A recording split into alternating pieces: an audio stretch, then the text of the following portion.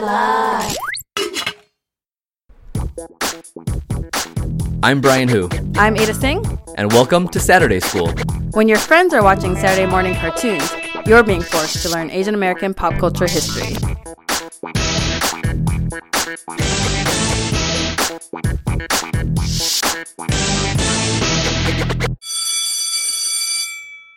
Welcome back to Saturday School. This is the last episode of our third season on Asian American music movies. And we're kind of coming full circle because if you listen to our first episode, we started with the film Cruisin' J-Town, which was a production of Visual Communications, of which Robert Nakamura is one of the founders. And for our last episode, we're going to be talking about a documentary by Tad Nakamura, Robert's son. Sing a song for ourselves. What have we got to lose? A Song for Ourselves is a 2009 documentary film about activist singer-songwriter Chris Ijima. So Chris Ijima was a musician and activist in his 20s living in New York, and somehow that led him to Los Angeles. And he developed I wouldn't even call it a career, but he had a stint working with his collaborators, Nobuko Miyamoto and Charlie Chin, cutting records and singing songs that were politically motivated and that were trying to create the soundtrack for a movement. I think we blew people's minds. They never saw anything like this. I mean, who are these guys? And they're singing and they're political. Geez, what's that about? You got to free the land. We made a conscious decision that we were going to be mobile. If we could get there, or you could get us there, we would go. So we sang in rallies, we sang in churches, colleges, you name it. We sang. So we were all over the country. I mean, literally, all over the country. Chris, Nobuko, and Charlie, they met in 1970. And I think the reason you say that you wouldn't necessarily call it a career is because even though a lot of people were very influenced by them, Chris especially felt like if he turned it into a commercial commodity, it would be compromised, and that was the last thing he wanted for his music. These are songs that are very explicitly about we as Asian Americans, trying to tell our histories, trying to galvanize people. And they translated that into the immediate needs of the Asian American movement. Even before I met him, Chris wrote a song called The Vietnamese Lament.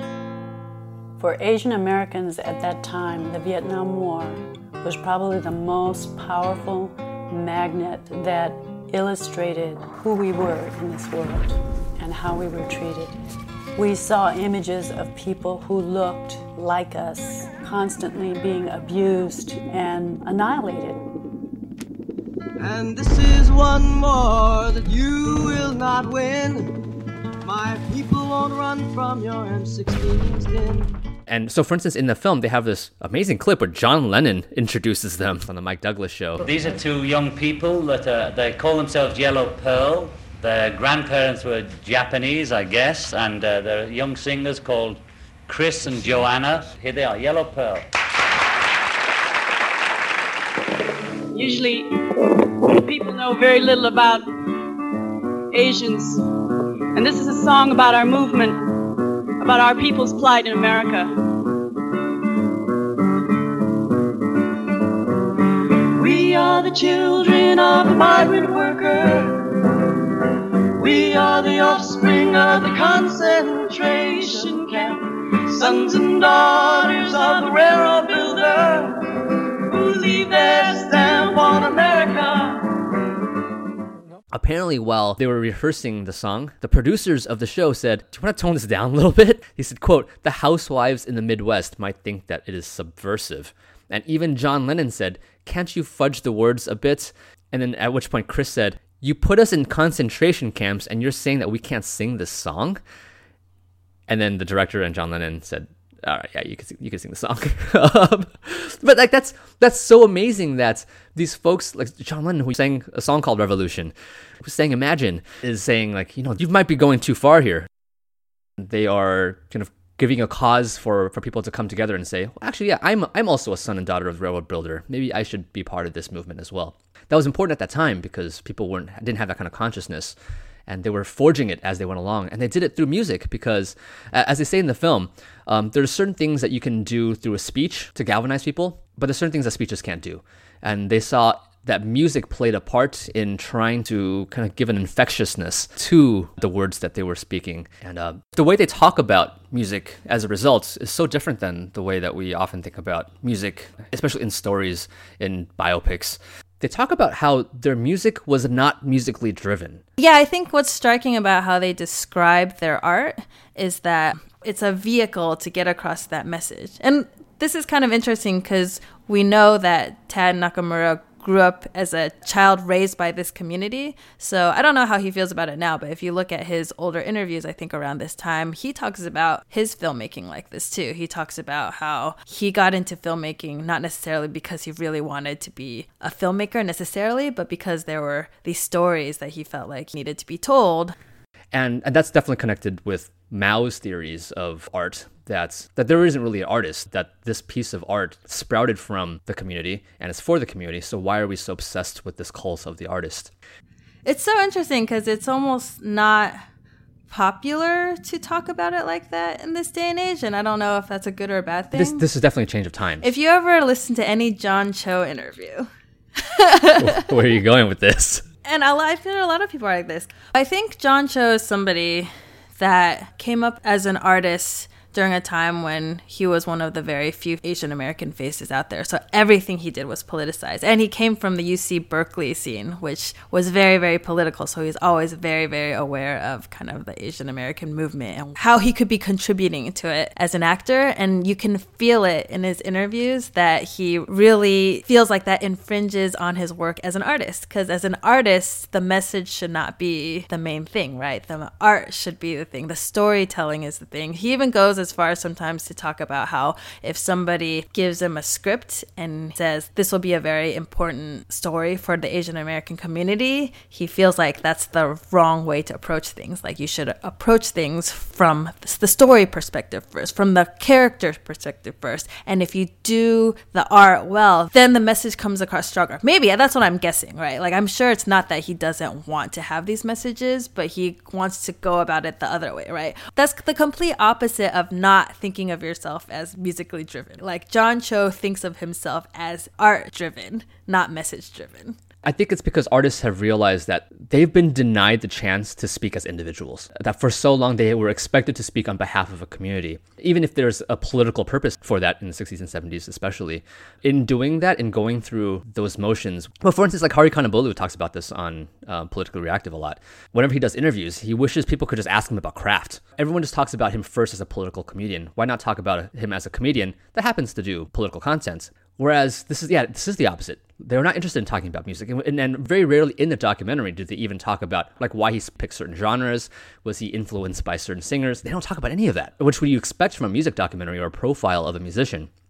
Instead, it's just constantly underscoring like how the songs are here to serve a community. At that point, the fact that there even was a community and they chose to become a community. Yeah. So I was actually at the premiere screening of Song for Ourselves back in 2009 as part of Asia Pacific Arts. A couple of our writers interviewed Charlie Chin and Nobuko Miyamoto.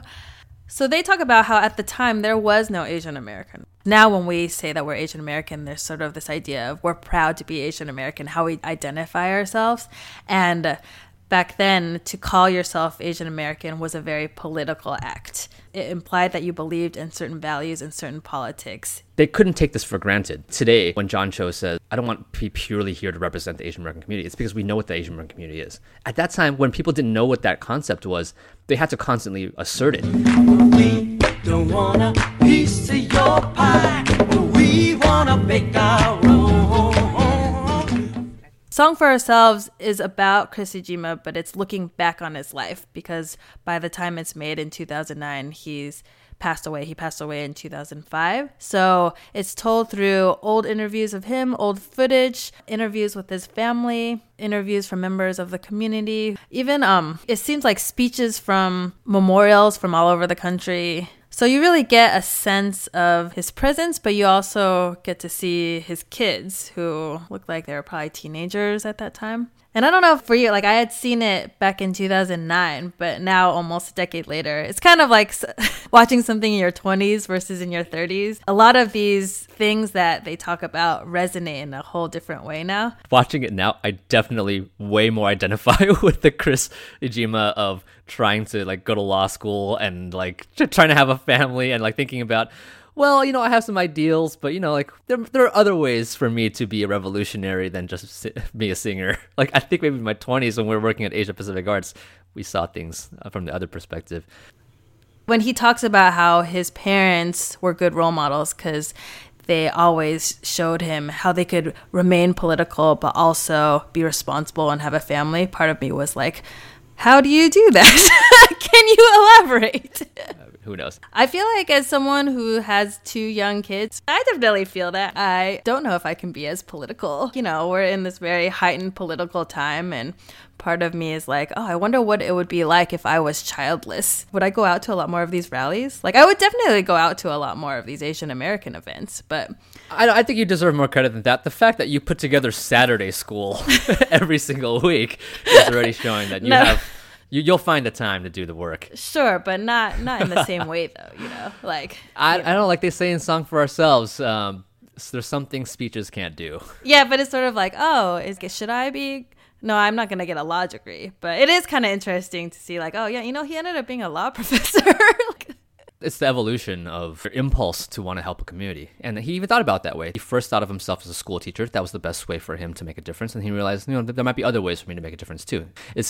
He is thinking about how he can make the greatest impact. And I'm very moved by that. And so I really see Song for Ourselves not just being a story of him, but a story of kind of the directions that Asian American communities and artists have gone on in these last few decades. So I think it's appropriate that we're ending the season on this film that kind of tells that entire story or sums it up from the perspective of politics, which we all care about, but in a loving way that's, like mindful of what artists go through as human beings. Yeah. So maybe we could bring this back to Tad. I mean, you've seen all of Tad's work. I had a Tad Nakamura marathon yesterday. A Tad Nakamura marathon. Which was quite enjoyable, actually. I had seen a couple of his works before, but I hadn't seen all of them. I went through Yellow Brotherhood, Pilgrimage, A Song for Ourselves, which he called it a trilogy about the Japanese-American experience. And then I watched Jake Shimabukuro, Life on Four Strings, another documentary about a musician. And then his most recent film is Mele Murals, about muralists from Hawaii. Tad's made films about activists. He's made films about artists.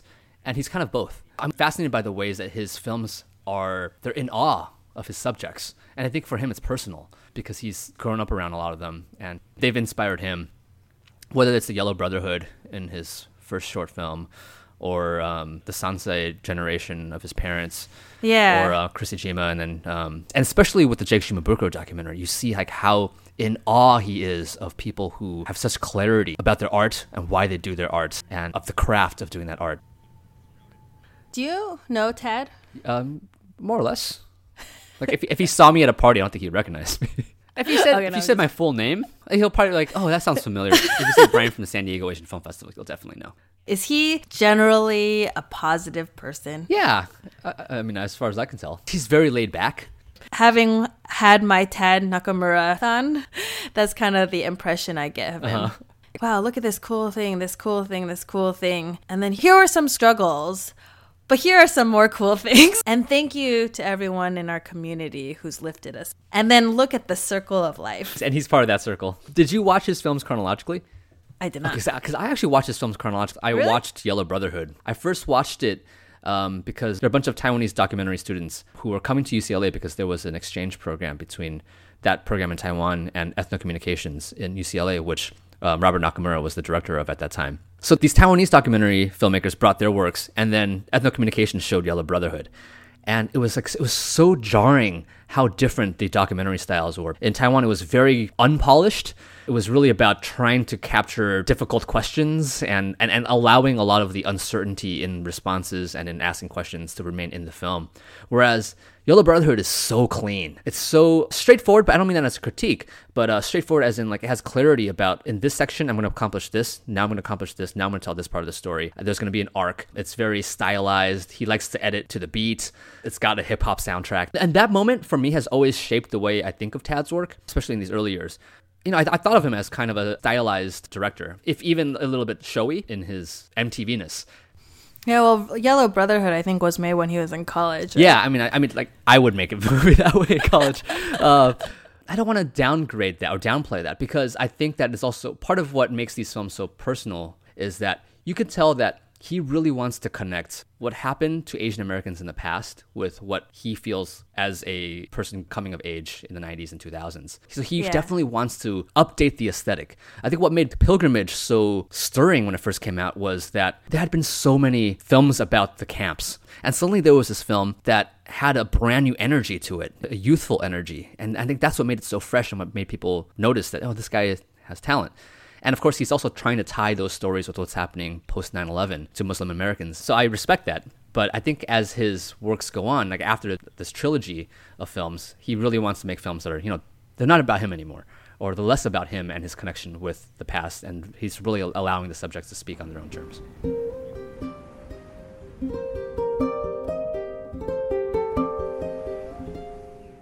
For Saturday School, we like to talk about Asian American pop culture history.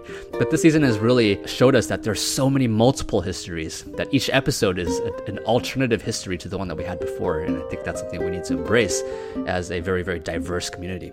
From the Forbidden City, USA, Chinatown nightclub scenes to the later hip-hop scenes that Asian Americans have been a part of, to the hula scenes from Kumuhina, to Muslim punk, to a mock Hong Kong pop band that Daniel Wu and his friends created for Heavenly Kings. And then if you haven't listened to our Asian American music videos episode, that was just a really fun discovery process of different music videos from the 90s-ish to today and how it's evolved over the years.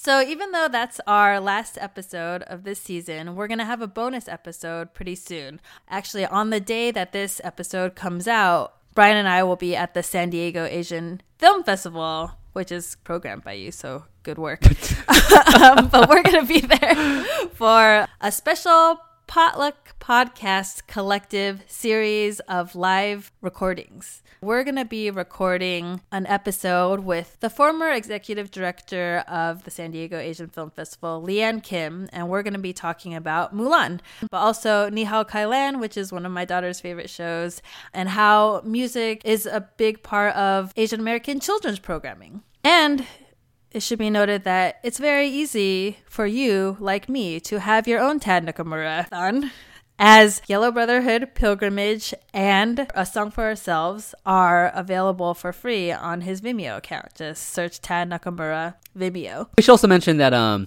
Life on Four Strings is readily available on Amazon Prime, on iTunes, etc. And Melon Murals is available on kcet.org. I don't know how long it will be available, but watch it soon. He's actually still touring with it, so check out his website. See if he's coming to a city near you.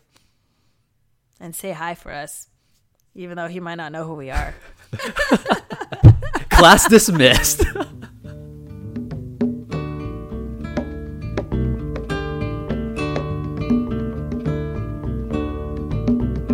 We are the children of the migrant worker. Saturday School is a proud member of Potluck, a collective of podcasts that features stories and voices from the Asian American community. It's produced by me and Brian. Our theme song is courtesy of Rimsky Music and Premium Beat. We have a Tiny Letter newsletter you can sign up for to get lecture notes, tinyletter.com/Saturday School Podcast. Or you can tweet us. I'm at Ada Singh, ADATSENG. Brian's at Who's Brian, HUSBRIAN, and the podcast Twitter handle is Wake Up Sats School. See you next week. Sing a song for ourselves. What have we got to lose? Sing a song for ourselves. We got the right